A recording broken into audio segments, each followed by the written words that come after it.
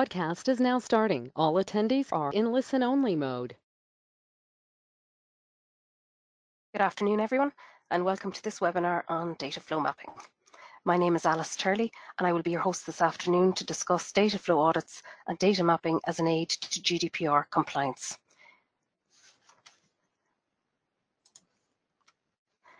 I am a data protection and compliance consultant and trainer with IT Governance Europe.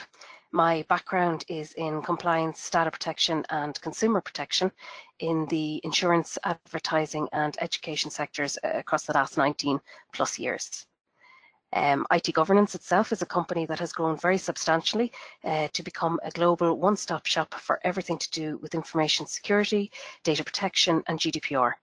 This means we provide services not just to do with service management and project management, but much more substantially with business continuity, incident management, penetration testing, PCI, cyber resilience, ISO 27001, and of course the General Data Protection Regulation. We are a single entity that you can go to get everything that you might need in order to get yourself GDPR compliant with a package of products and services that are appropriate for your organization. We work with organizations of all sizes in all sectors and in all parts of the world. A lot of what I'm saying in this webinar today is actually drawn from the experience of the last 16 plus years and the thousands of organizations who we have worked with to tackle GDPR and information security projects. Firstly, today we are going to have a brief look at the impact of the EU General Data Protection Regulation, or GDPR, its scope and penalties.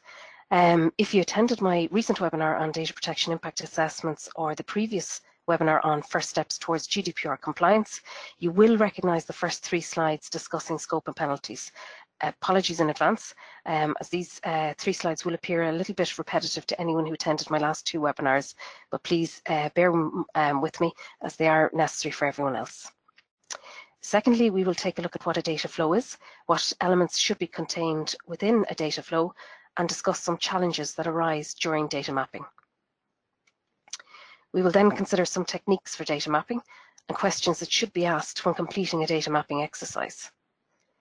My colleague Gary will be joining us then to give you a live demonstration of our data flow mapping tool, which has been developed by our subsidiary company, Vigilant Software, and is available through our IT Governance shop.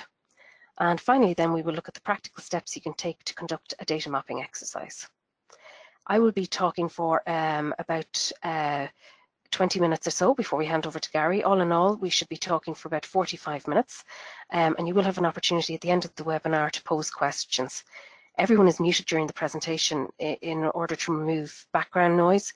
So if you have any questions you would like to ask during the webinar, please use the questions function in the GoToWebinar panel on your screen. You will see a box marked questions. If you open that box, you can type your questions in here during the webinar. And when we get to the Q&A section at the end, I will read out the questions and share the answers for everybody, and I will get through as many questions as possible in the time available. So let's start. Then we'll start with the impact of the EU GDPR. So Article 99 sets out the enforcement timeline for the GDPR, which everybody is aware of. It's in force and applicable since 25th of May this year. The regulation deals with the data rights of individuals, whether they might be irrespective, as the regulation says, of nationality or place of residence, and applies to entities based in the European Union and to entities outside of the European Union who are providing goods or services to residents of the EU. The basic requirement is that those organisations that are within scope have to put in place a management system to enable it to clearly demonstrate that is doing what it needs to do to protect personal data and to have appropriate technical and organisational measures in place to ensure it is appropriately protecting data. GDPR is binding across all member states of the EU. So the Data Protection Commission, who is our supervisory authority here in Ireland, has powers of investigation and assessment and enforcement in accordance with the provisions of GDPR since the 25th of May earlier this year. You can download a copy of the regulation itself from the European Union's website. You'll see a link at the bottom of this slide which brings you to the final text of the GDPR. It's important when completing a data mapping exercise to also think about the material and territorial scope of GDPR. In scope for GDPR is all personal data. So personal data is anything that can be used to identify a natural person or a living person. GDPR makes no distinction between consumer and business data. So an email address of aturley@itg.ie is also personal data and therefore within the scope of GDPR. However, info@itgovernance.eu would not be considered personal data and therefore would be outside the scope of GDPR. There are no rights under GDPR for the deceased, with the exception of a deceased person's estate, which may include the personal data of a living person, such as a beneficiary to the estate. Natural persons have rights to the protection of their personal data, to the protection of the systems that process their data, and the unrestricted movement of their personal data within the European Union. The GDPR covers personal data that is processed wholly or partly by automated means, essentially any personal data on a computer or a database, and it also applies to any personal data that is part of a structured filing system. For example, any application forms that may be uploaded to a computer or stored in a structured paper filing system. GDPR therefore applies to personal data on paper just as much as it applies to personal data in a digital format.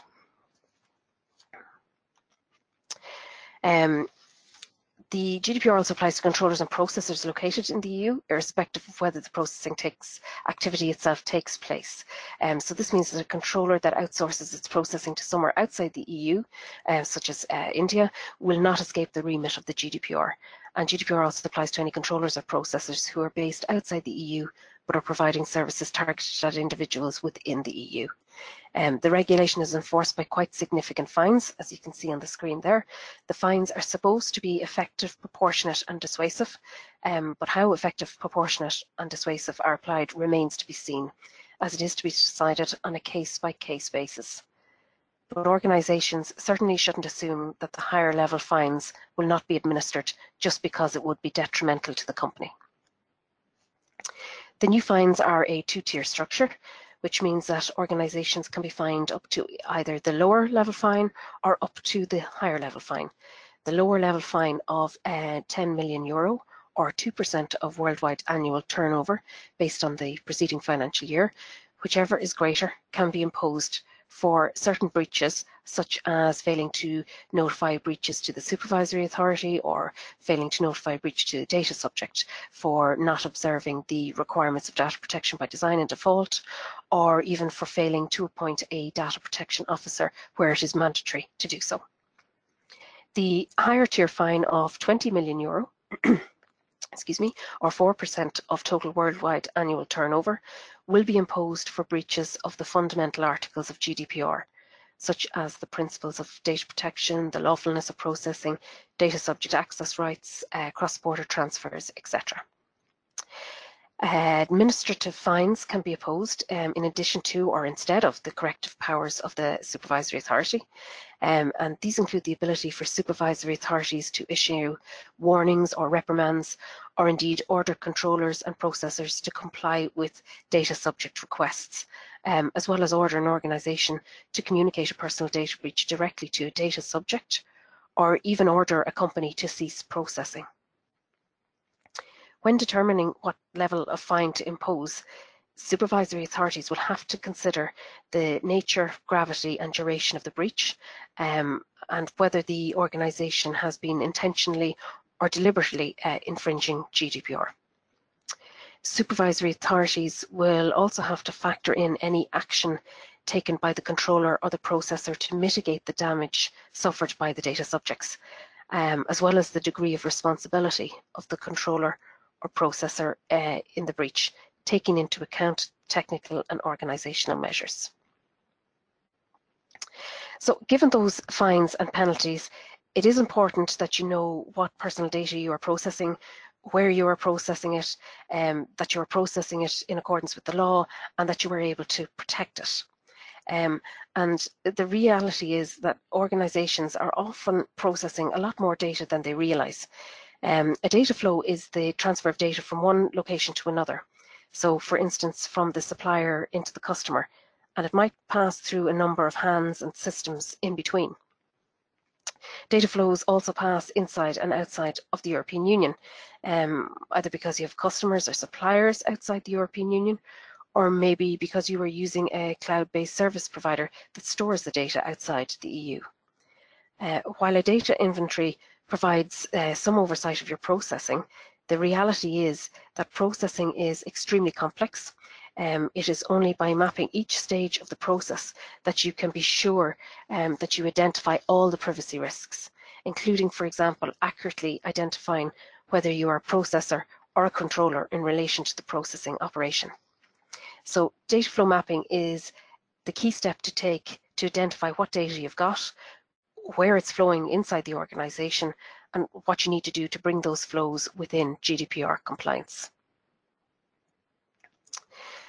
Essentially, what GDPR is looking for you to do is to walk through the whole information life cycle, starting with the collection of information from or about natural persons who are the data subjects. And what you are trying to do is to see from the point at which you collect the data all the way through to the point at which the data is destroyed, as you should not be holding data for longer than is necessary, that the entire data lifecycle is protected against any one of the potential threats that might undermine the confidentiality, integrity, or availability of the data. That is really the key objective of the data flow audit or a data map. You also need to ensure you have identified the way in which data is being used to make sure that when necessary that those people who are using the data or about whom the data is gathered have been consulted on the use of the data, and to make certain that any of the future uses of the data have been properly thought about. For instance, collecting data on grounds of just in case. So thinking I'll collect this data because I might need it at some stage. This is prohibited by GDPR. So you need to be clear about potential future uses of data before you collect it. Data mapping challenges start with what personal data are we collecting. You need to be clear of the GDPR definition of personal data. So personal data is anything that can be used to identify a natural individual, a living person. It includes name, address, email address, and less obvious items such as IP address, there may be health data, biometric data. Anything that can potentially identify someone is considered personal data. You must also identify where you are collecting the personal data. So identify the circumstances under which you are collecting it, and work out what kinds of technical and organizational safeguards you have put in place to protect the rights and freedoms of the data subjects. GDPR is about protecting the rights and freedoms of data subjects. It's not about protecting the entity that collects the personal data. So it's all about protecting the individuals. So you need to ask yourself what organizational and technical measures are in place to protect the individual's personal data. That means you have to understand the legal and regulatory obligations you have in respect of that data and ensure you can demonstrate that you are meeting those obligations. And when you are doing all of this, you will be in compliance with GDPR. So data flow map or data flow audit is the key tool to have in place to identify detailed gaps between your actual practices and the requirements of GDPR, and to build trust and confidence in your data subjects as to how you are managing their data. The key elements in a data flow start with the data items. So you will need to identify the personal data that you process, such as name, address, email, any special categories of data, such as medical, biometric, and any criminal data, data relating to convictions or offences. You need to consider what format have you collected the data in. Is it in paper, soft copy, stored in a database, in a backup, on a USB stick? And how are you moving the data? Obviously, if you are moving a physical document, then the risks to that data is different than if you were transferring the data electronically, possibly by email or secure file transfer. So you need to consider the transfer methods internally between departments and business units, and externally from the organization to third parties, as well as considering any data flows that are trans-border. You also need to consider, where is the data being collected and stored? Is it stored in an office, in a database? Is it with a supplier or another third party? Is it in a cloud or in a backup? So there are 4 key elements in a data flow audit: your data items, your formats, your transfer methods, and your locations. And depending on the scale of your processing and size of your organization, you may find that it will be necessary to draw separate data maps for each individual project or operational process. So moving on, we will now consider some of the techniques that can be used for gathering the information you need to complete your data flow. So there are a number of ways which you can gather the data, because the reality is that many organizations do not have documented workflows. If you are an ISO 27001 or an ISO 9001 company, or any company with a certified management system, then you may well already have a documented workflow in place, which is therefore a good starting point for you in terms of looking at your personal data. You can take your documented workflow and track specifically the personal data moving through the workflow. Remember, GDPR data flow mapping is only concerned with personal data, not other data. So look at existing workflows.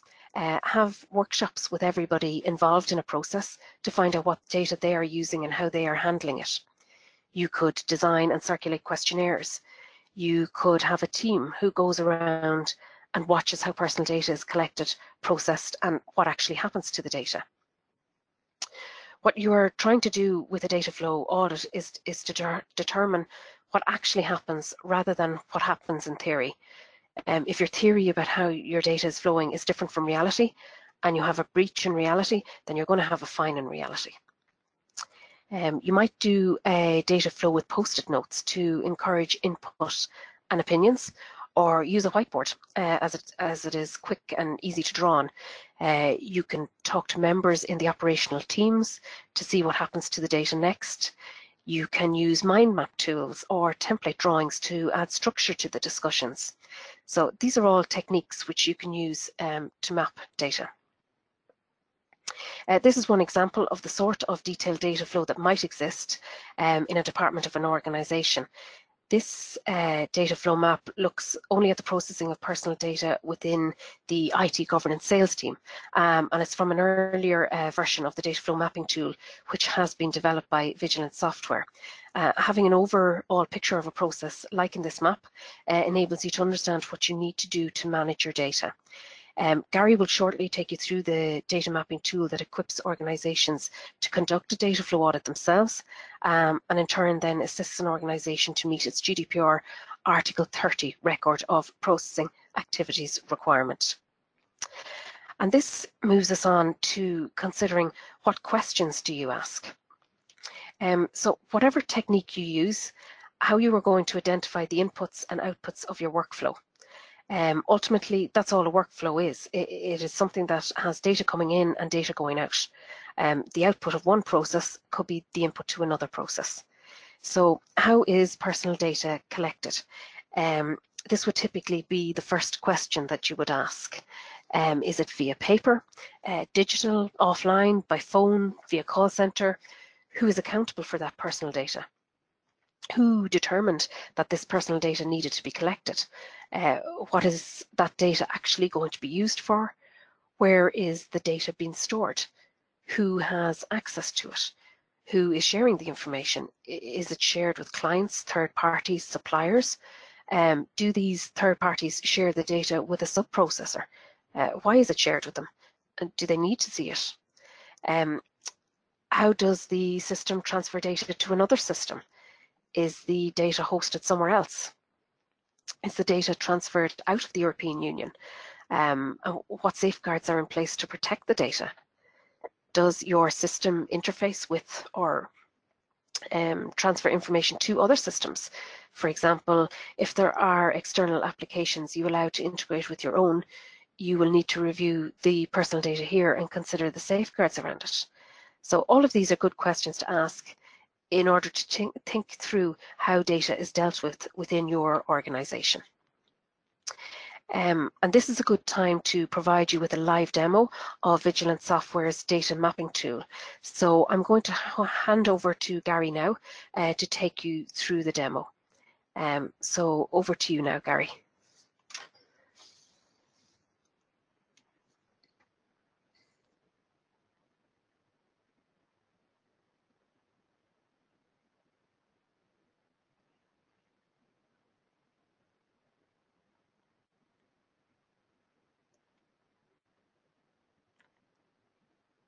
Yes, good afternoon, everybody. Thank you very much for passing over to me, Alice. I'm assuming that my screen is now being shared with everybody. It should be the CyberComply welcome screen, and I'm also assuming you're able to hear me as well. So as Alice has already introduced me, I'm part of the support team for Vigilant Software and behind the development and process in bringing a tool like this to market to ensure that it does help organizations align with Article 30. Within the tool, there's a number of areas that you will find will speed up the process. It will be a lot more in depth moving forward with regards to showing the types of lawful basis, the types of transfers, and so on. So what we're going to go through today is essentially a map that we've already built previously. It's essentially a basic client capture map. It does look relatively complicated, but ultimately when you come to the end report, that's really what this is going to be able to offer you, an understandable and very clear readout to exactly how you process data, where it's stored in your business, how it transitions throughout the business, and what lawful reasons you have for taking the data. So when we log into the tool itself, what you'll be greeted with is over here on the left-hand side, a list of different groups of processes. Now, we've seen organizations use this in different manners, one of which could be, for example, you want to break them down into maybe the IT department, sales teams, marketing, etc. If you're a larger organization, you may wish to even break it down into subsidiaries of the business, and then obviously have their own processes fall beneath the own company name itself. With the data flow mapping tool, it is cloud-based. With that though, it doesn't restrict you importing from older legacy systems. Maybe you're moving away from Excel, things like that. With our asset library, you do have the ability to import. So as Alice was mentioning a second ago, if you are maybe an ISO 27001 organization, 9001, the likelihood of you having such libraries is probably quite high, especially if you've gone through risk assessments and so on previously.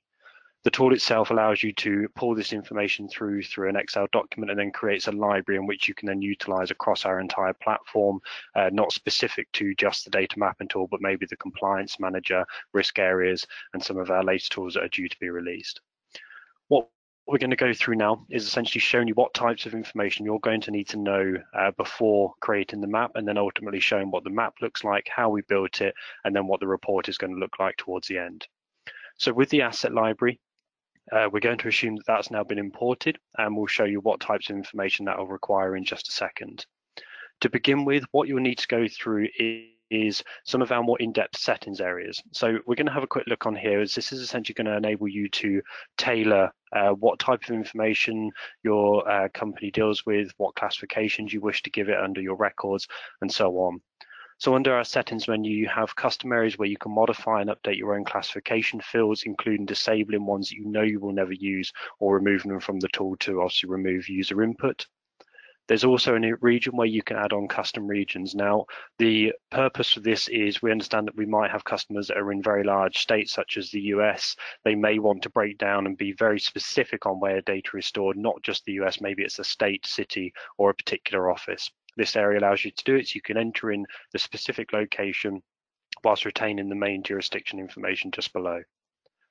Below there, you'll then need to go through and input all of your company's contact details. This is essentially what's going to show up on the report when you mark yourself as a controller. So you'll need to input your business information, your DPO's information, and then finally a representative down there. This is a one-time thing, and it will just populate the report each time you're set as a controller.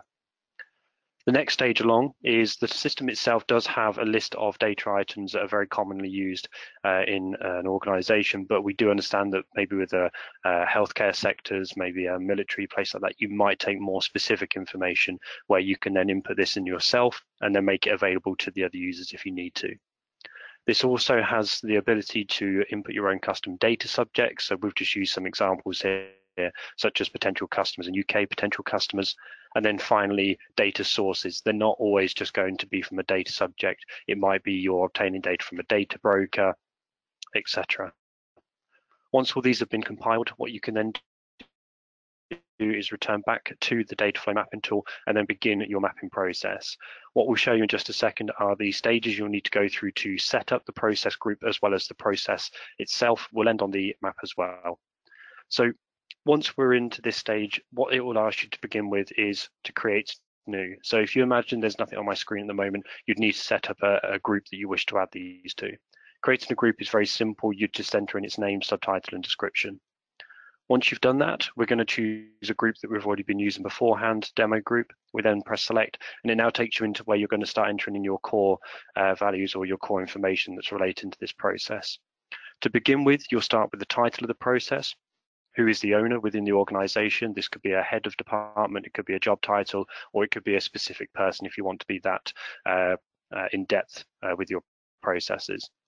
The next one along is then going to be choosing what your business acts as within the process itself. Now, if you were to mark yourself as a controller, it will pull that information through that you had compiled within the settings menu.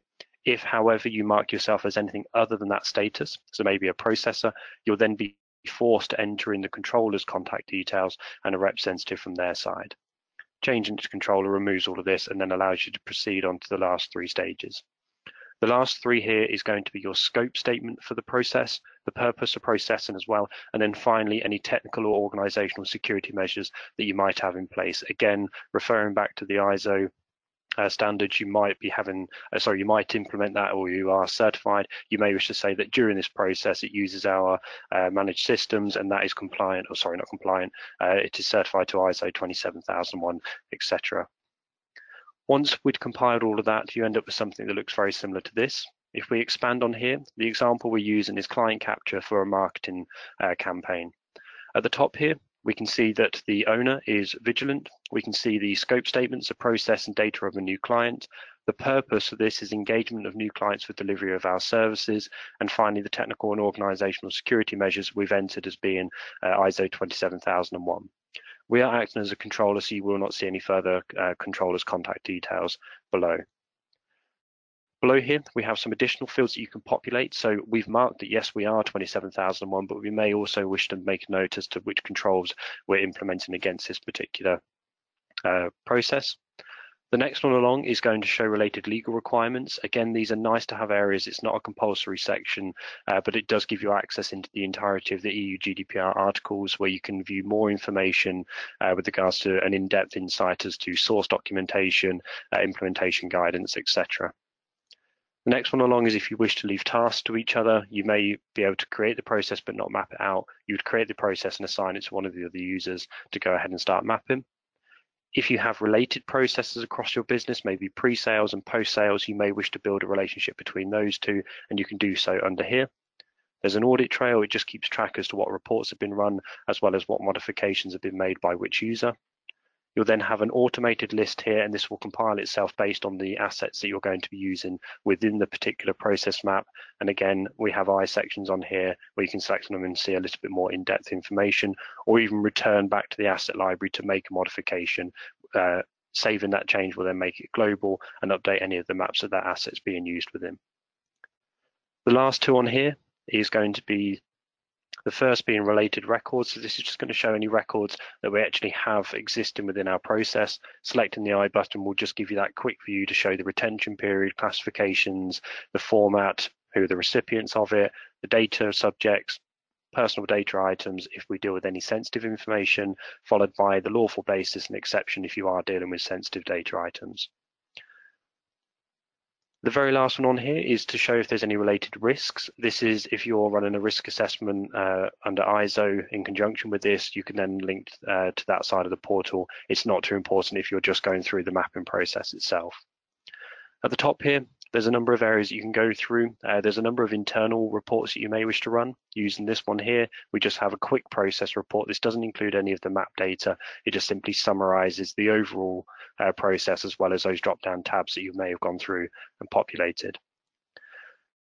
With organizations being very large, you probably will find that a lot of your processes are very similar in nature, but there may be a very small difference in maybe a location of a particular area, maybe a slight change in data items. To save you keep going through the same process over and over again, there's a clone button. It creates a direct carbon copy. You can then go in and make those small changes and then run another report based on the newly changed information. So once you've set all this up, you've created your asset library, you've gone through, you've set up what the process is, its scope, what the purpose of it, technical security measures, and obviously any further information you wish to add. From here, what you're then going to need to progress into is going to be the data flow map itself. Now, mine is going to look very much like a spider web. It's quite a common thing to see. The maps themselves, they can be built exactly how you wish to have them laid out, as long as the core information is there. So when you run the report, it knows what information to pull through and lay out correctly for you. So whilst this does look like a mess, what we can show here though is we've got 4 data items ultimately coming into our process. So if we selected on this first link here, we can show the data input is from client data and our data subject is going to be our client. Selecting this dotted line over here is going to show new data entering into a process. We come over here on the right-hand side, you can change what the data source is. So we have that custom region, or sorry, that custom area for the data broker. We can then modify or name the reference associated with that data. We can show the method in which it's coming through into our process. If there's any comments you may wish to add, including documentation, we've seen this being used in ways of, going back to Alice's example of using whiteboards, post-it notes, we've seen people take photos of them and just upload them so they've got some form of basic reference point to move forward with. The last section on here is to show if there's any data encryption taking place on the transfer itself, not an asset, but just the transfer itself. So you might find when you're purchasing things online, you might go from HTTP, google.com, you might then go to HTTPS, google.com. If you're making an online purchase, it's more of a secure protocol. So you can toggle that on and enter that information freehand if you need to. Now, what we're more interested in at this stage is actually what data items we're handling, if there's a record of data that's going to be created at this stage, and ultimately what lawful basis we're handling. Over here, we can see that that record that we looked at briefly a second ago is in existence here. There's 2 ways in which you can show data moving through a process. You can either create a number of separate data items that don't necessarily pertain to a particular record, and obviously those pieces of information may split as it goes through the rest of the process. If, however, you know that that record of data is going to stay as a record and simply transition through the rest of your business, you can create a record at the very beginning and then enclose the specific data items tied to that record itself. So we can see here that we've got inquirers information here. We've got what information we are going to be taking from them. If we were dealing with sensitive data items, we have the list for that here: mental health, physical health, sex life, etc. We then have down there the lawful basis that we take the information based on. There's an I button here. The reason for that is just to give you a quick reference to where we're looking at. So if we selected I here, it just gives you a reference to Article 6.1, lawfulness of processing. Below there, exception, this will remain grayed out to remove human error. If you're not working with sensitive data items, you don't need to have an exception in place. Once we've now completed all that information, we've shown how it's coming in and what data items, we can then see it progressing through the rest of the map. Now, we chose to keep our record in its entirety, regardless of where it goes to. So if it's going off to a central CRM, if it goes off to a marketing team, an info team, that record and all of its data is going to stay as it is. Now, we did show that the retention period for that specific record is 7 years. What you can show, though, is maybe a particular asset doesn't actually store that data for all that long.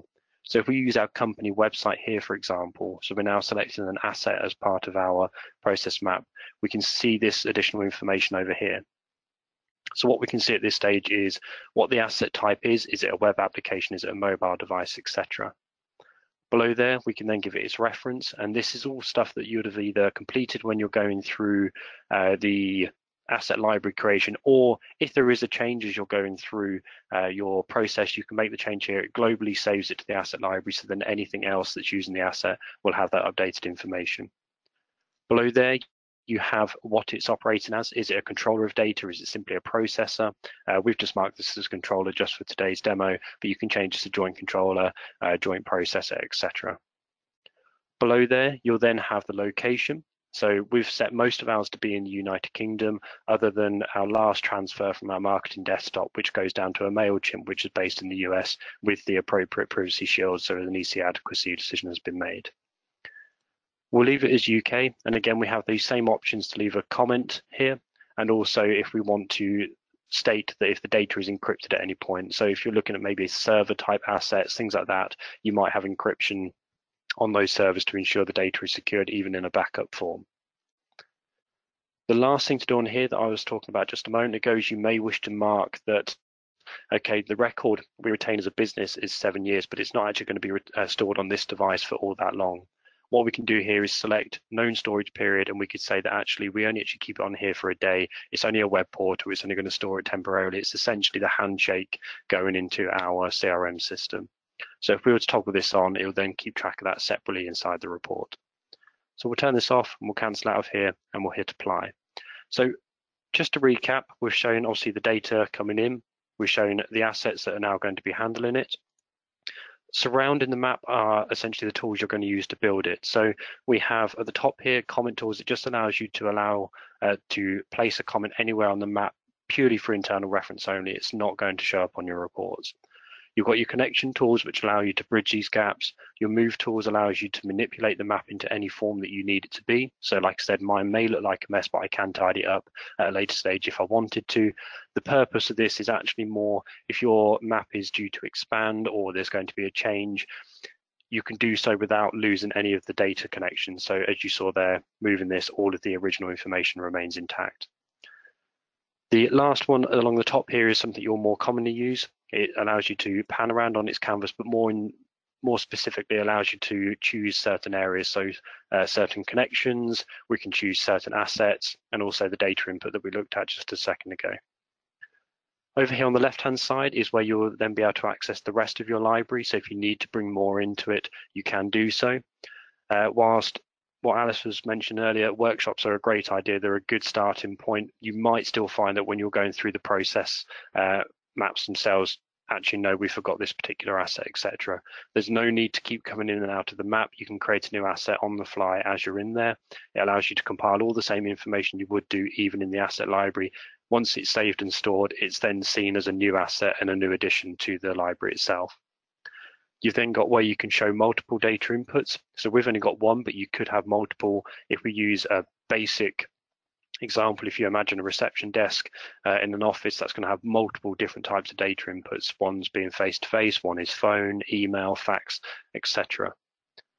The next one is the data subject. This can be utilized in two manners. The one that we're using is to specify exactly where this data subject is located and its naming. The other alternative is maybe to show the return of data to a particular subject. An example for this could be an onboarding process through HR. More commonly than not, when you join a new company, you'll need to give over some form of ID, be that a passport, driving license. What you could demonstrate is that data coming into the HR team is being scanned, stored, backed up onto servers, but then ultimately you need to show that data being returned back to the data subject. So that's how you'd utilize that section.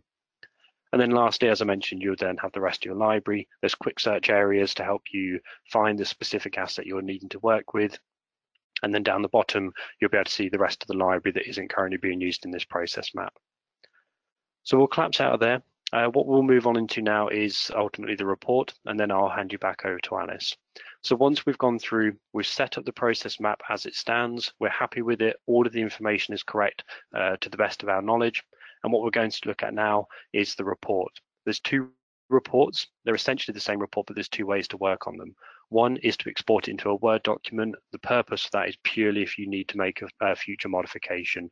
The reason for that may be that you might want to just put your own company logo in. You may wish to put your own internal referencing system in there. That's entirely up to you, and it's completely customizable right down to the coloring of the letters. The one we're going to have a look at is the one that's actually built into the tool itself. What's handy about this is it's automatically pulling information from the process map as we see it. So there's no need to keep saving, refreshing, and so on. So what we can see at the top here is section 1.1 is our process overview. It's just going to now recap through everything we've built up to date. We can now see the process name, who the owner of it is, the scope statement, etc. that we populated at the beginning. And then what you'll have at the very top here is essentially a summary breaking down what the process is going to be entailing. So we can see things like the types of lawful basis we're dealing with, and obviously how many data items that applies to. We can see that it does not entail the processing of any sensitive data items. It does include cross-border processing, and then it does include transfers to locations outside the EEA. You'll then have a snapshot of the process map itself. It may seem slightly unreadable, but it's purely because I'm zoomed out at the moment, just so you've got a clearer view of the overall map system, as you can see.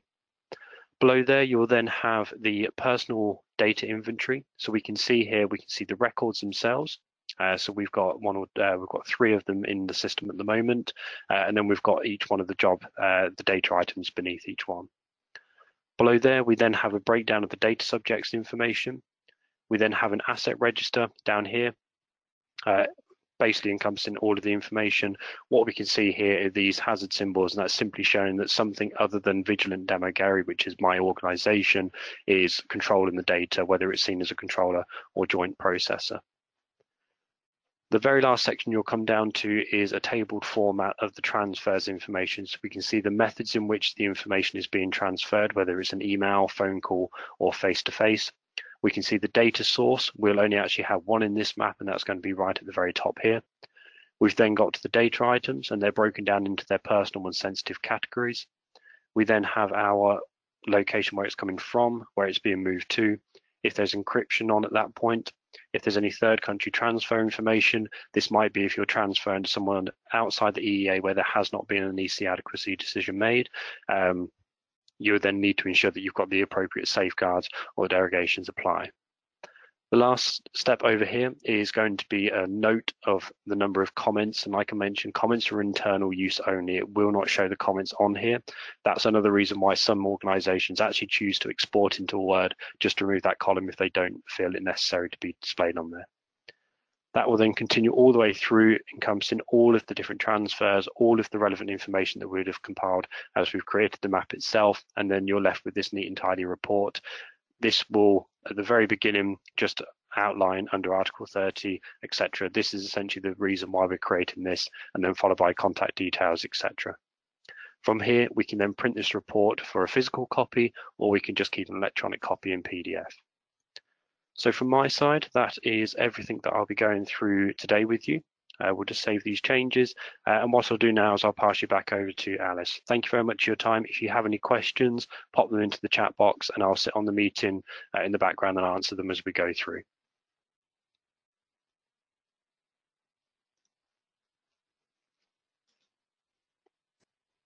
Thank you very much, Gary. I hope everybody should be able to see my screen back again. This leads us on to our final section today. I went a bit too far. Okay, so where we are going to look at the practical steps that you could take within your organization to complete a data mapping exercise. So we recommend the following 5 practical steps for conducting a data mapping exercise or a data flow audit. And I will talk through each of these now, each of these steps in turn. So the first step is to document the scope and purposes of processing. Data flow map is an essential component within a data protection impact assessment. You can work out the impact on the rights and freedoms of natural persons, or rather you cannot work out the impact on the rights and freedoms of natural persons unless you know what data you have, where the data is coming from and where it is going, and for what purpose is it being processed. So it's a key element in delivering on the GDPR requirement to embed data protection by default and by design within your organization's processes. Unless you are aware of what's happening to the personal data and how it has been dealt with, you cannot ensure that data protection is fundamental to how you operate. So our first step is to document the scope and purposes of the processing. The second step is to add personal data to a data flow map of the process if you already have a data flow map. If you don't, you need to create a data flow map that includes or is specifically for personal data. So remember your data items. Identify the personal data that you process, such as your name, your address, email, any special categories of data, and any criminal data, which would be data relating to convictions or offences. Step 3 then is to add the supporting assets, which are used to process the personal data.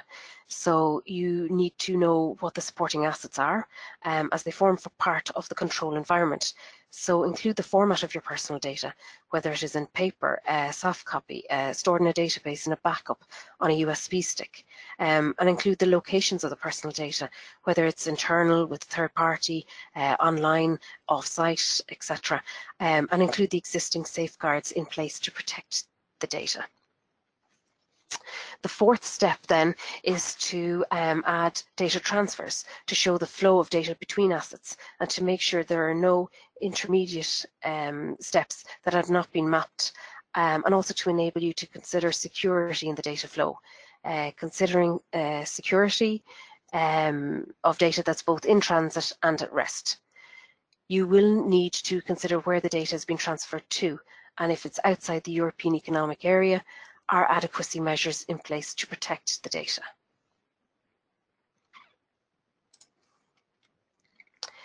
The final step then is to review the process. Make sure there is nothing that you have missed out on. Many companies would have the senior manager in each operational area sign off on the process flows for their areas. It would be beneficial to schedule a regular review of the data flow maps, at least on an annual basis. If your organisation falls under the requirement for an Article 30 records of processing activities, then when the data mapping is completed, the data flow can be used to compile this record. Remember that the record of processing activities must be kept up to date and so should be reviewed regularly and certainly after the completion of each data protection impact assessment. So there are the 5 practical steps to completing a data map or a data flow audit. Of course, we in IT governance can help or help you to help yourself. We can provide things like pocket guides, implementation manuals, templates for all the necessary documents. We have a gap analysis tool that enables you to work out where your gaps are and what you need to do.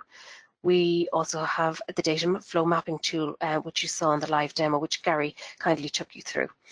This will help you gain full visibility over the flow of personal data through your organisation and meet the requirement to maintain a record of processing activities under the Article 30 in GDPR.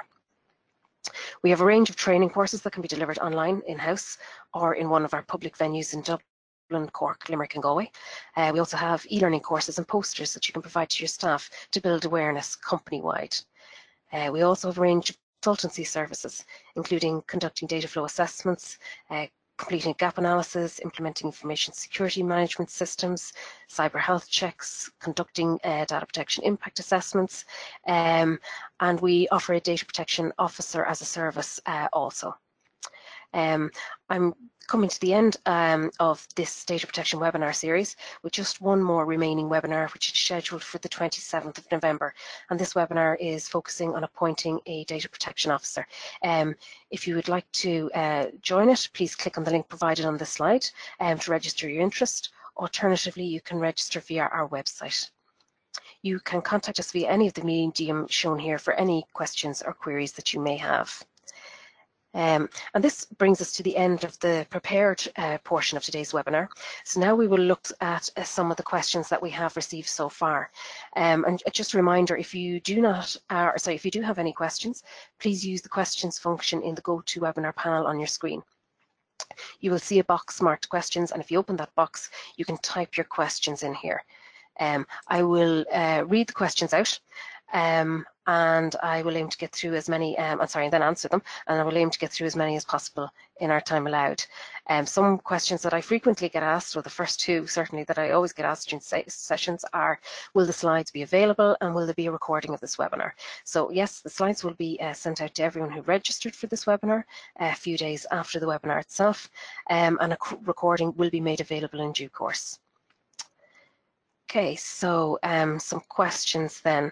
So wholly or partly by automated means, does this mean we can ignore manual processing? And this would depend. If the manual processes lead to the storage of data that's in a filing system, well, then it falls within the scope of GDPR. Do sports clubs have to adhere to GDPR? Yes, data protection regulations apply to any entity that processes personal data. For example, the local athletic or GAA club will process personal data as it will have a list of members along with their member number stored somewhere. They would most likely have special categories of personal data as well. For example, medical details regarding any injuries. Do unsolicited incoming emails have to be considered?